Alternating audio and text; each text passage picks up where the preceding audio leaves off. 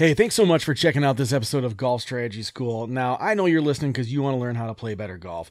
But if you want to see how you compare to other golfers your age, you need to check out parforsuccess.com/Griffin. That is par, the number 4, success.com/Griffin, Griffin. And what it will do is it will actually give you a free assessment where you can see exactly how you measure up against other people your age. And you can see where you're excelling, where you need to focus your time on. And this is an assessment, honestly, that you can take once a month just to see how you're progressing throughout your golf journey. So again, check out parforsuccess.com/Griffin to see how you measure up against other golfers your age. Hey everybody, Marty Griffin here, and you are listening to the Golf Strategy School podcast, the only podcast designed for golfers who are either newer to the game or still kind of struggling with getting over those milestone scores of breaking 90 or breaking 100.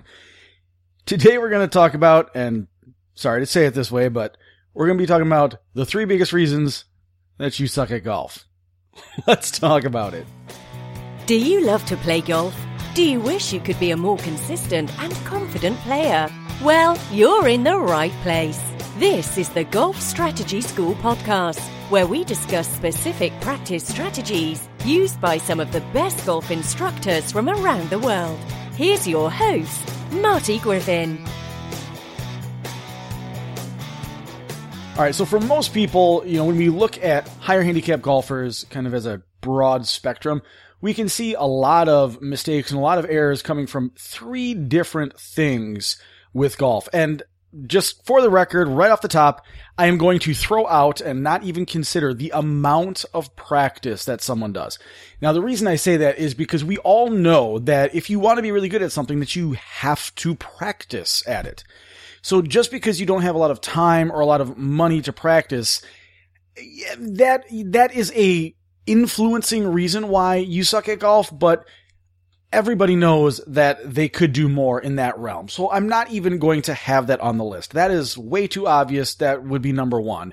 But, we're just going to kind of throw that out for the sake of conversation. These are more like under the radar things. So one of them is still in that practice realm. It's not how much you practice, but rather just flat out how you practice. Now, I interviewed a great PGA instructor by the name of Will Robbins, and he said one of what I think is the absolute best lines I've heard when it comes to golf.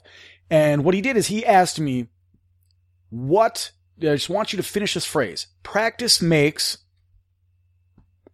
So I'll put it to you. Practice makes what? Did you say perfect?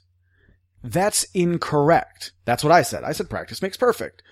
Practice in golf makes permanent. Okay? So what I mean here and why people practicing incorrectly is one of the biggest reasons most higher handicappers suck at golf is because what they do is they go to the driving range, which is totally fine and very much encouraged. But they go to the driving range and they hit 7-iron 30 or 40 times in a row until it starts going straight. And the problem is that when you hit one club over and over and over again, which is what I call rake and fire, when you do that, you're training your brain that it's okay to get it right on the 3rd time, or the 5th, or the 7th, or the 10th. When in reality, out on the golf course, we got to get it right the first time, okay? It's that easy. It's being more intentional about your practice. Now, I don't want to just say, hey, here's the 3 reasons you suck at golf. I want to provide you ways to actually help get better in those realms.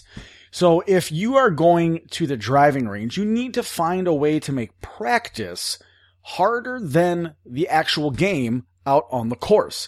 And the reason being here is because if we can make our practice routine harder than what we do out on the course, it is going to make us feel more relaxed, more comfortable, more confident when we actually do go out on the course.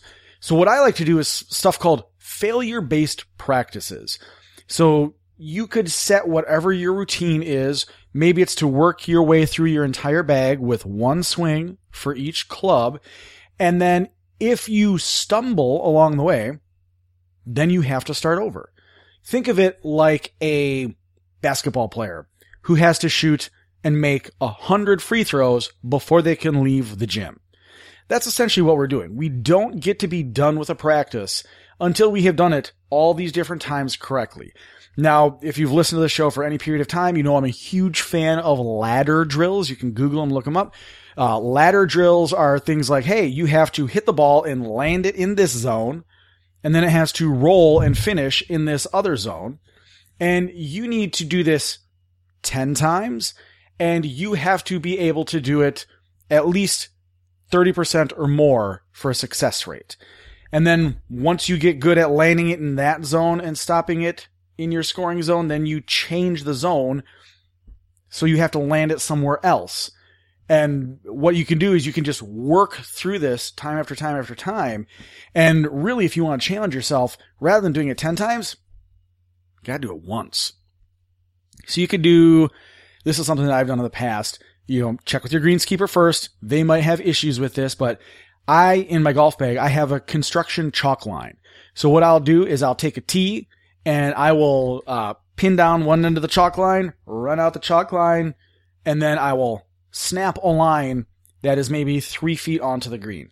And then I'll do that again 5 feet away, and then again 5 feet away. And what I'm doing is I'm creating these little zones where I have to land the ball, and then I have to stop it within whatever your distance of choice is of the cup. So 5 feet, that's usually what I do, 5 feet short or 5 feet long, because I know if I can stop it within 5 feet, I'm probably going to make that putt, and so I will have gotten up and down.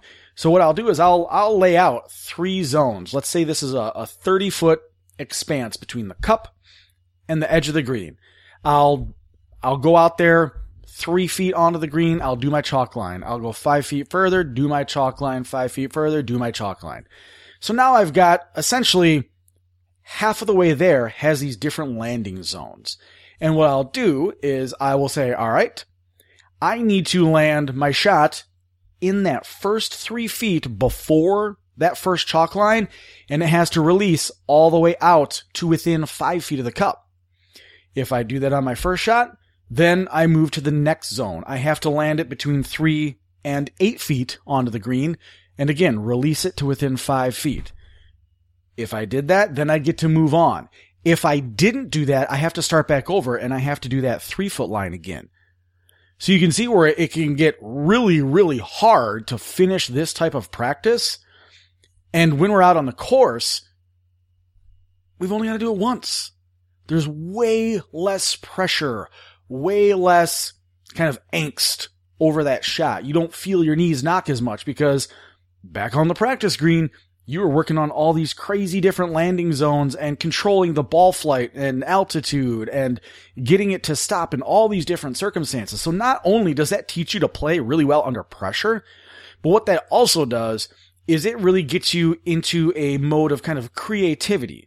So you know that if you have to land it in the first 3 feet, you have to use a steeper lofted club. So you might be doing a bump and run shot with like a 6, 7, 8 iron, maybe 9 iron. Well, if you're going the next, that 3 to 8 foot zone, this might be a 9 iron or a pitching wedge, still kind of bump and run. If you have to do between the 8 and the 13 foot zone, if you have to fly that ball at least 8 out of the 30 feet, it's going to be a higher lofted club. Maybe it's a sand wedge that you're hooding just a little bit. So what it does is it really teaches you a lot of creativity. That way, when you're in these circumstances out on the course, it's something you've done before. You're going to be so much better at kind of coming up with the right shot in the spot, in the moment, that it's definitely going to help you, getting up and down, obviously a ton. But that's what we're talking about, is different types of like ladder drills or failure-based practices. That's how you're making practice harder than the game. If I go out on the course and I have a cup that's 30 feet away from the green or from the fringe and I'm, just a foot or two off, I know that even if I don't do it perfectly, I can look at all the conditions around me and decide, hey, which of those practice shots that I was working on would be best here? Which would be the least catastrophic result? Hint, It's always bump and run. But what we're doing then is we're hitting the shot, even if it's not perfect and it doesn't land within the 5-foot circle. It's probably within an 8-foot circle, at the most maybe 10 feet, and I still then have a chance of making my putt. So that's what we're talking about in terms of making practice more difficult than the actual game. Now, the second reason why you suck at golf is because really when it comes down to it, you don't know how far your clubs go. This is a huge problem for people of all skill levels, and I really do mean all skill levels. Normally, I speak specifically to people who are higher handicaps, but I'll tell you, this is a problem that a lot of 8, 10 handicap players have as well. Hell, 5, 6 handicap players probably still have this issue as well. What I'm talking about is you don't know how far your club goes. Is really what it comes down to is you have an unrealistic expectation in yourself. You believe that one perfect shot, that beautiful, holy, exactly center shot that you hit once is what's supposed to happen every time. And the fact of the matter is it's not. You need to make golf about having the best bad shot and not the best good shot. We all know that our good shots are going to be amazing. But when it comes down to it, having the best bad shot is way more important than having the best good shot. Because everybody's on the same essential tier when it comes to having the best good shot. When it comes to having the best bad shot, that is where we separate the wheat from the chaff. So when we want to work on this, especially for, kind of learning how to judge our distances, again, super secret, just take another club. You'll be so much better off at a club. But that's not really the point here. What I want you to do is I really want you to have a good, thorough understanding of how far your clubs go. This is how we do it. On the driving range, I want you to kind of go with whatever that kind of gut feeling is on how far the club goes. And I want you to laser a distance out on the driving range and find something that is roughly that length away. Then what I want you to do is kind of give yourself a scoring zone, like a green light, hey, we're safe zone. That is 5 yards short and 5 yards long. So if your ball lands anywhere in that 10-yard window, you're good to go, you're golden. And the reason why I say 5 yards short and 5 yards long is because you need to be, as a higher handicapper, you need to be aiming at the middle of the green every single time, no matter what. All right? So, if we are 5 yards short and we're aiming for the middle of the green, guess what? We're still on the green. If we're 5 yards long and we were aiming at the middle of the green, there's still a really good chance that you're on the green and you're still putting. You don't have to chip. So that's why I say 5 yards short, 5 yards long, you're good. But then what we want to do is we want to hit 10 shots with this club. And you want, this isn't our max, Remax World Long Drive Championship swing. This is our controllable swing, probably 70 to 80% power. And I want you to go ahead and hit 10 shots that way and just measure which zone they land in. Do they land in that, hey, we're right on zone? Do they land long? They probably don't. Do they land short? They probably do. Track that. If you hit 10 shots and 6 of them land in that zone, chances are you know how far your club goes. But did they land in the front part of that zone? Or did they land on the back part of that zone? Because if they all land on that front part of the acceptable safe zone, then that might tell you that that full distance that you were assuming might not truly be the length of the club. That might be your max distance. So for example, with a 8-iron, I hit my 8-iron about 155 yards. So if I do my 10 yards long, or my 5 yards long, 5 yards short, and I hit 10 shots and 6 of them land in that acceptable but on the short side zone, which they probably would, then what I'm being told by this data is that my 8-iron probably doesn't go 155. It probably, on average, goes a lot closer to 150. So what I would then do is I would say, hey, okay, so 150 is my nice 75%, 80% type of swing. It's the one that I feel like I can control the most. My maximum distance is probably closer to that 155 amount. And then my half swing distance is probably in the 145 to 150 range. So this will give us kind of 3 different modes that we can use our club in. It gives us a lot more flexibility on the course in terms of what to hit when. And it also helps us kind of be more consistent in terms of actually getting the ball to the green. 99% of the people end up short. They don't end up long. Because if you think about it, if we have this kind of preconceived notion in our head that our best shot goes 155 yards with an 8-iron, and that is what we are going to play every single time, we need to hit that shot perfectly to produce that result. That is not a good statistical process to rely on. So instead of leaning on that perfect shot to produce that result, let's kind of scale it back and assume that if we hit the shot not even poorly, but just not perfect, then it might be 152 or 154, something like that, rather than assuming that it's all or nothing, this has to be perfect. When we hit shots poorly, whether they're heavy, whether they're toed, heeled, things like that, most of the time we are not transferring the energy as well into the golf ball, so we're going to wind up short. The only circumstance I can think of where it's the opposite is if you thin the ball. You know, if you've got a real flyer of a lie and you catch a little thin, in that circumstance, it might go long. But that is not the majority of the poor shots, of the not perfect shots. So, you know, when we talk about kind of back to that number 2 point of, hey, you don't know how far your clubs go, you have this unrealistic expectation in yourself.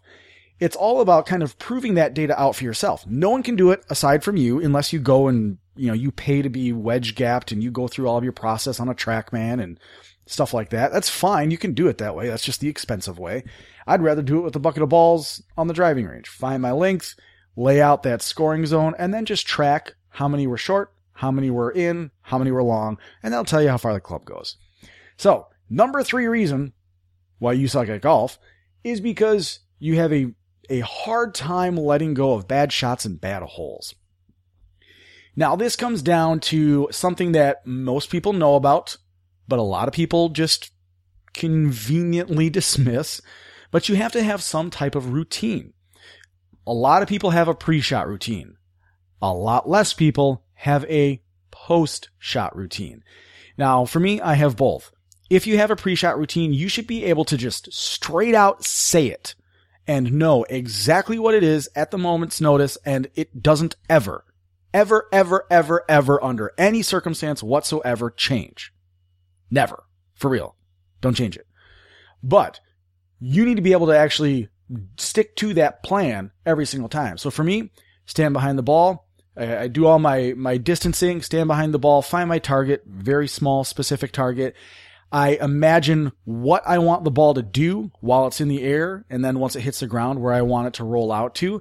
I take my practice swing, just trying to think tempo and target while I'm behind the ball looking at the target. I then find my intermediate mark, line up my club face to the intermediate mark, take my stance. I usually say under my breath one more time. Sometimes I say it not so under my breath, but I always say it out loud. One last time, what I want that shot to do, and I swing. That's my pre-shot routine. Doesn't matter if your routine's the same as mine or not. It just matters that you have a routine and you do the same thing all the time. Now, for a post-shot routine, you need a way to kind of close the books on what just happened. Kind of keep yourself looking forward rather than being stuck with what just happened behind you. For me, my post-shot routine is way simpler than my pre-shot routine. So depending where I am, whether I'm taking a full swing or if I'm on the greens, my post-shot routine changes. So full swing, my post-shot routine is the next 20 steps.